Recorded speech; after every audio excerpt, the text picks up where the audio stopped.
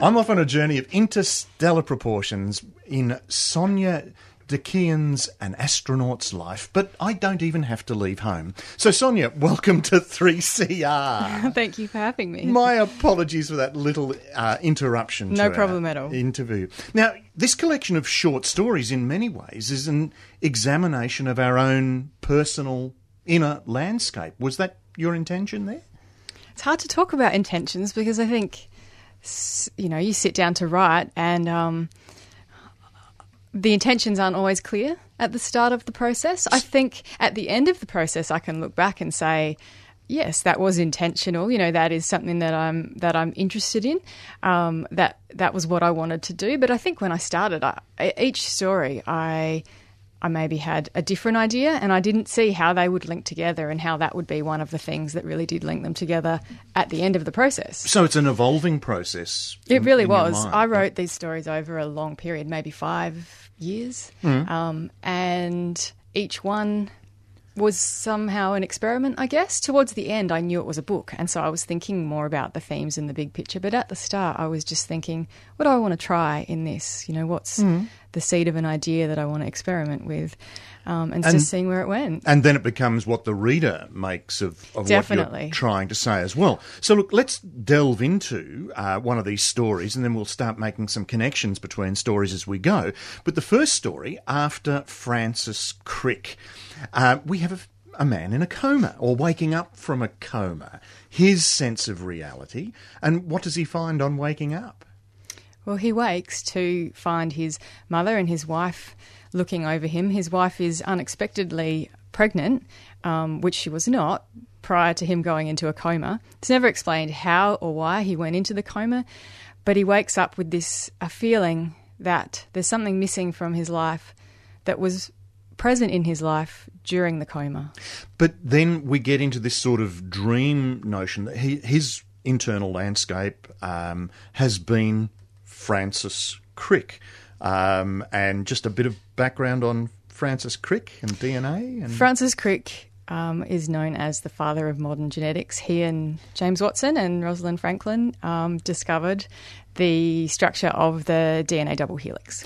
But this is perhaps more real to him, that life he's been leading in his coma in his mind.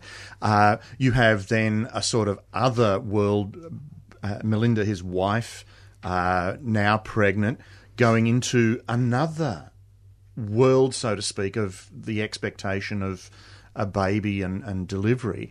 And there's a sort of swap over. What's going on there in the end? In the end? Well, the end is quite open-ended, I think. I mean, throughout the story, I guess I was playing with this idea that, everybody at times feels that there is something lacking from their life, that there's a meaning that's lacking. And if only we could be a great, father of molecular biology, a great discoverer or scientist or something like that, or work on something that was truly meaningful. In this case, he's working on discovering the secret of consciousness, the underlying scientific secret of consciousness. And so while he's in the coma, he has this wonderful routine of working on something of value. And yet when he returns, he finds it hard to see that in his own life. And he finds he has to go back to work. He has normal things to do, like we all do. So he is trying to piece together what he has learnt from Francis Crick into everyday practical life. But what interested me was then his wife goes into labour and she sort of enters a whole other world of her own, so to speak. So, and one of his last lines is, "I'm back," just as she's going on her journey, so to speak. Well, I think in that moment he discovers... One of the things that he discovers both in the coma with Francis Crick and in that moment with his wife is just how hard it is to relate to somebody else's experience, how individual consciousness is, and how sort of blocked we are within ourselves. So he can never quite reach, he can never quite understand what anyone else is going through. But then that notion of exploring different realities comes up in another story, The Race, and you have a relationship, a couple, but on the one level you have Rolf, who's into ice cream twisties and lycra because he's a cyclist, but at the same time you've juxtaposed this with well, one of the realities we're facing today of refugees. Yeah, you heard it on the news, he says, the people in the water. Yeah, 100 and something, I say. I won't remember the numbers, 150 or 90 or 353, because they're coming every day now, asylum seekers in boats, day after day, in sinking boats, and the Navy is always fishing them out. What have you done here between the sort of realities? I guess I in that case, I suppose I was juxtaposing those two, but with the purpose of, again, I guess, explaining how hard it is to understand somebody else's reality. And in that situation, Rolf is somebody that does deeply care about the situation, whereas the main character's mother is somebody who's very anti-refugee. She doesn't want to know. And in the story, it's hinted at that she has a lot of her own problems. She's a single mother with 2 kids. She's working hard. She has a job she doesn't particularly enjoy. Her life isn't that easy, and she's not really worried about what's happening to refugees. But how hard is it then for us to identify with that experience and to address it in many ways? I think it's one of the major concerns society is facing. That was sort of what I wanted to look at, and I wanted to empathetically approach a character who was ambivalent.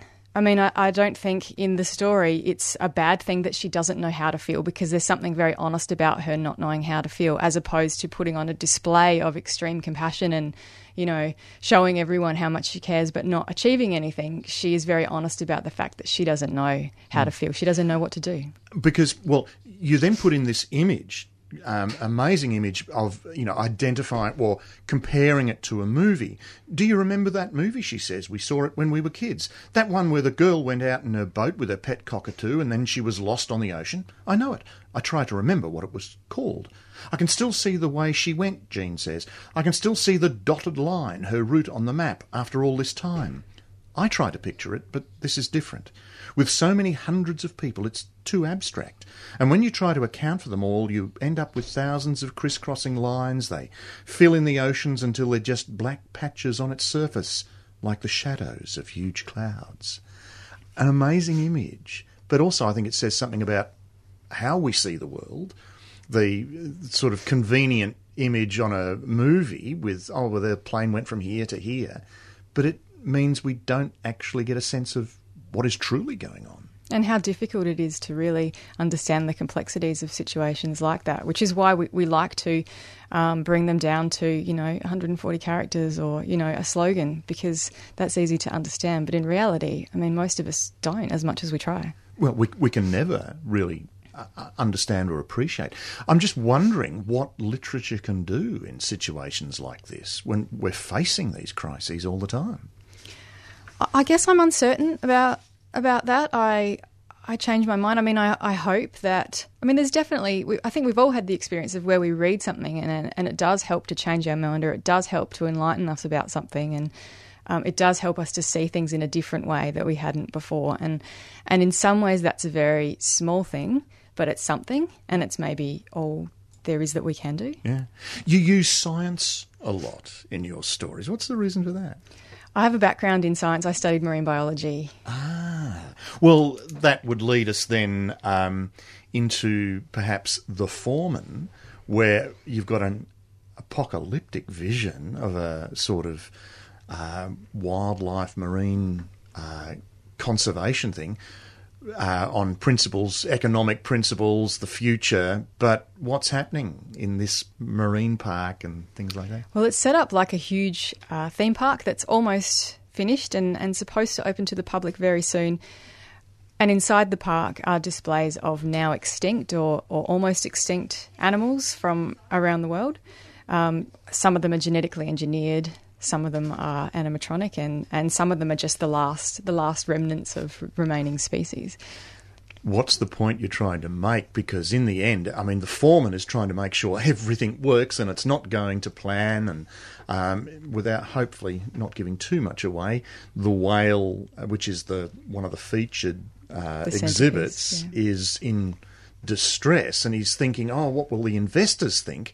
But the reply is, what a wonderful display, they say. It's the perfect thing, just the message of the park. How did you do it? Can we see it again? We must see it again. and the point you're making here? I think I had maybe a lot of points. That story is about capitalism in many ways, and it's also about community and individualism. And I think that the main character in that story, Mr. Way, is torn between these things. He's having to make a decision about whether is he going to look after himself, is he going to put himself first. He's got a new nephew who's just come along that night. So he's thinking about his family and his own freedom, but at the same time, there's a bigger picture. So it's that play-off between making the sacrifice for the community or for his individual. What I read into it was a sort of perversity where the investors are not actually seeing the real thing, and the artificial world has now become more accepted. You know, the park was trying to preserve, but what it's done is have put in place a distorted reality, so to speak. And the investors think this is fantastic. This has become the new reality. And it's suggested that they're the ones that, they're responsible for destroying a lot of those animals on purpose so they'd be more valuable in the park. Yes, so it really is a worry. There's all sorts of perversities here. You do address global warming, nanotechnology, all sorts of things like this. Yes, so it's a sort of unique perspective of a range of concerns, and unfortunately we're going to actually have to bring the interview to an end. The book is entitled An Astronaut's Life. It's a collection of short stories to get you thinking about contemporary issues. The author, Sonia Dekian, and it's a text publication. So Sonia, thank you for coming in today. Thank you so much for having me. And we're going straight into Di Morrissey. Cooktown in far north Queensland is the setting for Di Morrissey's latest book, Rain Music. And for the interesting facts, details and vistas, I would think Di Morrissey must have stayed there for a while. Did you?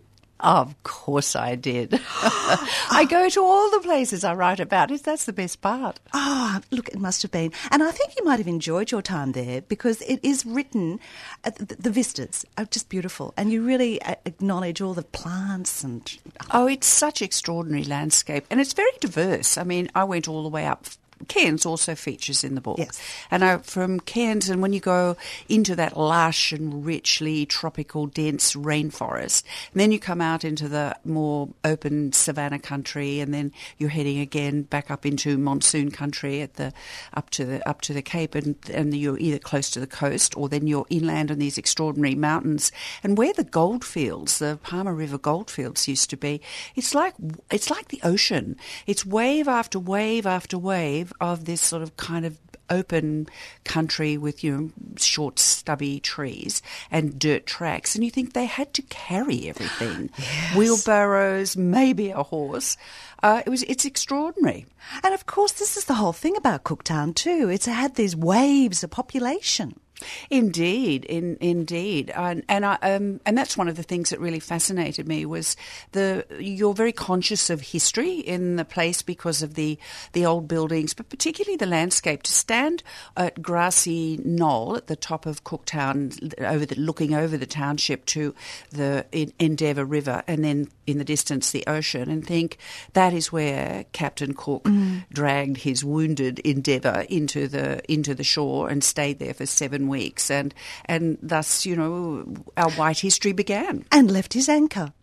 He did. I didn't realise, so I went into the James Cook Museum, which is stunning. It's full of the most wonderful memorabilia, and there's the anchor and the cannon from the Endeavour. They didn't find it till 1971. I was out of the country. I was living in America, and I never realised that. I didn't even know they'd found it because Australia never rates in. That would not have been news in America. But I was flabbergasted. So exciting to see it there. Well, this is the way.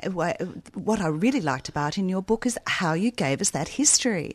From blackbirders, which was fascinating, through to that whole history of Cooktown, and even why the Irish nuns came and set up a girls' school Yes. And that's true too. Yes, well, I think once that big gold rush started, and there were, thousands upon thousands of hopeful Chinese, prospectors, flooded in. So there was 1,000 to 1, white English inhabitants, and I think they all thought the goldfields were on the doorstep, and then realised they had this terrible trek. But the excitable Bishop Hutchinson of Cooktown decided that obviously Cooktown was going to be the metropolis of Australia. So he figured that he better bring some good mercy nuns out to start training up good wives and mothers. Now, I must say right now, Rain Music is not a history book, is it? Oh, no, You've just put all of these fascinating facts into, what is an intriguing family plot. And we better start with Sister Bella. Here she is, very comfortable in country Victoria. She's not a sister in that we've just been talking about nuns. No, she's not. No, she's a modern young contemporary girl in the in the 21st century. Absolutely, she's got a boyfriend who desperately wants her to live with her, and now Bella is methodical, organised, and efficient. So she's leaving her romantic interest back in the country Victoria and chasing her nomadic brother Ned. Now, why does she want to chase Ned? Because she's the one that, like girls do, we do the right thing. So, she's at home looking after her widowed mother. She has a good job. She's bought her own flat. She has the boyfriend. And Ned is this kind of drifter and a dreamer who's gone off who knows where to try and, coalesce his dreams to write the great Australian musical. He's quite a successful performer, but he hasn't really hit the big time, and this is his dream. And there's a family ceremony, the commemoration of their late father. And of course, the mother and sister want the, drifter brother to be there. And then they realise he's actually dropped off the radar and they have no idea where he is. You know how men are. They only call when they have a reason or to talk. They don't just, to pass on news. They don't chat. So she has to actually take leave and set off to find him.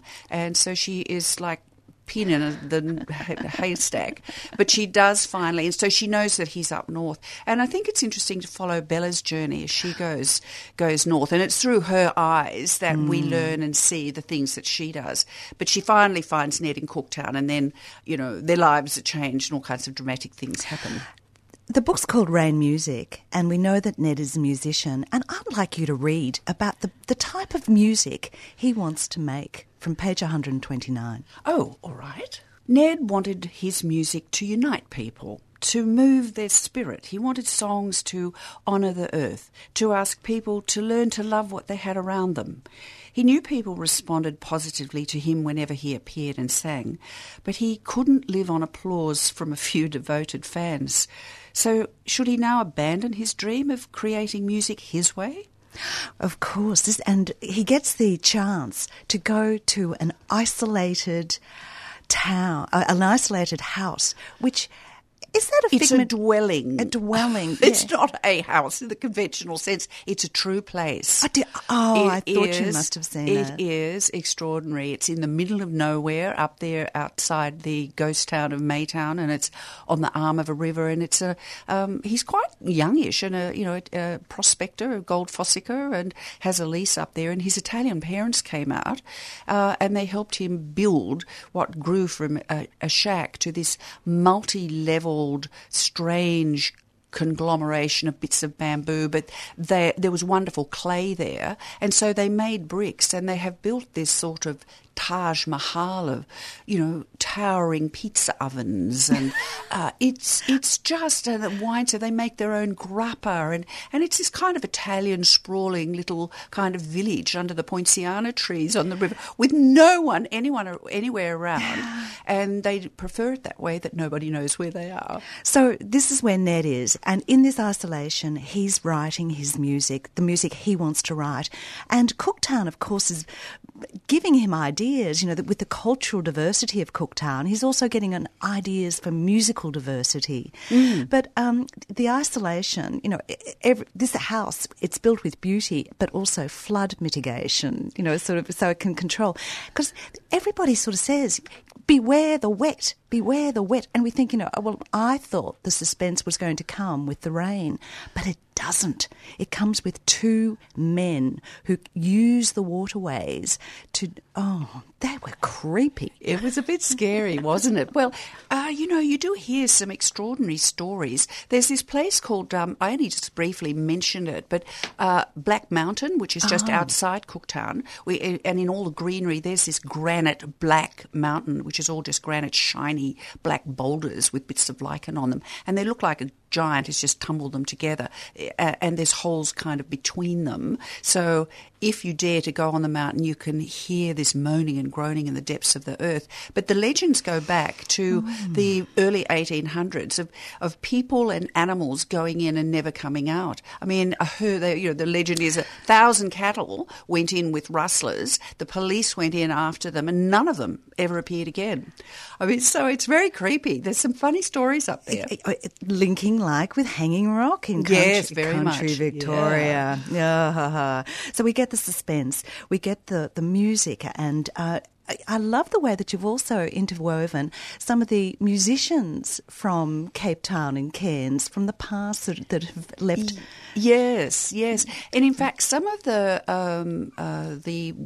Wilma is still alive and well and singing in Cairns, and that history that goes back to the Barbary Coast in Cairns of the 1970s, huge music scene. It was really, we had big name stars coming out, and it began with the fishing with Lee Marvin, the old movie star, but then the music scene was pretty wild and woolly. So it was kind of interesting. So Ned gets very interested in that history, but it's also the story of a relationship of a brother and sister. Yeah. See, I'd never written about siblings because I'm an only child. So that's a relationship I'd never explored. So I found that very interesting to research and discover how two personalities in one family, when there is a family secret, how that impacts and eventuates. Well, we do find it out, but not till the end, and not until after some quite suspenseful activity. Look, the other things I liked in this are Dorothy McKellar quotes. Yes. Well, I knew Dorothy McKellar. She was a huge influence on my life when I was a very little girl. She, in her later years, lived down at Pittwater. And she told you to write the story that was in your heart. That's right, because she had the most... I'd never seen a full library before when I first went into her house, and I said, well, I didn't have so many books, and so I had to make up my own stories in a very disappointed voice. And she said very seriously, well, my dear, you should put them down in a book one day and other people can read them and enjoy them. Well, I'm glad you did. And I said, all right, I'll do that. Mind you, it took till I was nearly 40, but however, never give up. No, and each chapter of this book, Rain Music by Di Morrissey, has a photograph, and you acknowledge Stuart Owen Fox. He didn't take those photographs. He was an old friend who died in, he lived in Cooktown for a number of years and died a few years ago, and he developed this extraordinary technique of photographing, particularly the Cooktown orchid, things in 3D, so you look like you could pick them up. And he tragically, when he knew he was dying, he destroyed everything, and to this day no one knows how he did it. So that's a mystery. Yes. Along with Black Mountain, we have the mystery of Stuart and that rather elusive Vietnam vet of Jack. Jack! What an interesting character. He's good, isn't he? But they're all the characters in this book. From the barmaid through to Tony the physio. They all seem really real. That's can you great. do that really real? Yeah. But I mean, that's why I go to places, because it's only by going and being involved in the landscape and meeting characters and people, you get the sense of the sorts of people that gravitate to a place like Cooktown. The first question I ever ask anyone when I meet them up there is like, well, why are you here? Because everyone has a reason for being there. Yeah. Well, I'm going to move from the book called The Rain Music to something else that you're involved involved in, and that's the Manning Community News. Oh, my own newspaper. Your own newspaper. Yes, well, I mean, having trained as a journalist, which was wonderful, training for my novel writing eventually. I grew up in the era of being, there was integrity and ethics, and there were certain ways, and of doing things, you didn't push yourself forward, and the news and truth was, uppermost, and I get a bit disappointed now seeing what's happened with a lot of our media, and so in the small country town in mid-North Coast, New South Wales, where I live, the Manning Valley, I felt there was a space for an alternative voice, because I didn't think a lot of things were being talked about. Very, issues that concern us greatly, like coal seam gas and coal mines and losing our water. And I felt there was a bit of domination by the council. So I thought, well, I'll just start my own newspaper. Well done, you. Look, I had the chance of speaking with Alain de Botton, a philosopher, about his book, The News. And he had real insight into how he thinks it should be written. I haven't read that. I'm going to read it right away. Oh, gosh. Yes. Well, he's a very wise, smart man. Yes. But I tell you what, I don't think he could have written a book like yours, Di Morrissey. Well, there's horses for courses, isn't that right? But listen, you can read the Manning News. It's online as well as my printed issues, but it's www.manning.communitynews.com. As well as you can read the book, which is Rain Music, published by Pan Macmillan for Di Morrissey. And thank you so much for coming in, Di. It's been great fun. Lovely to see you. You've been listening to a 3CR podcast produced in the studios of independent community radio station 3CR in Melbourne, Australia. For more information, go to allthews.3cr.org.au.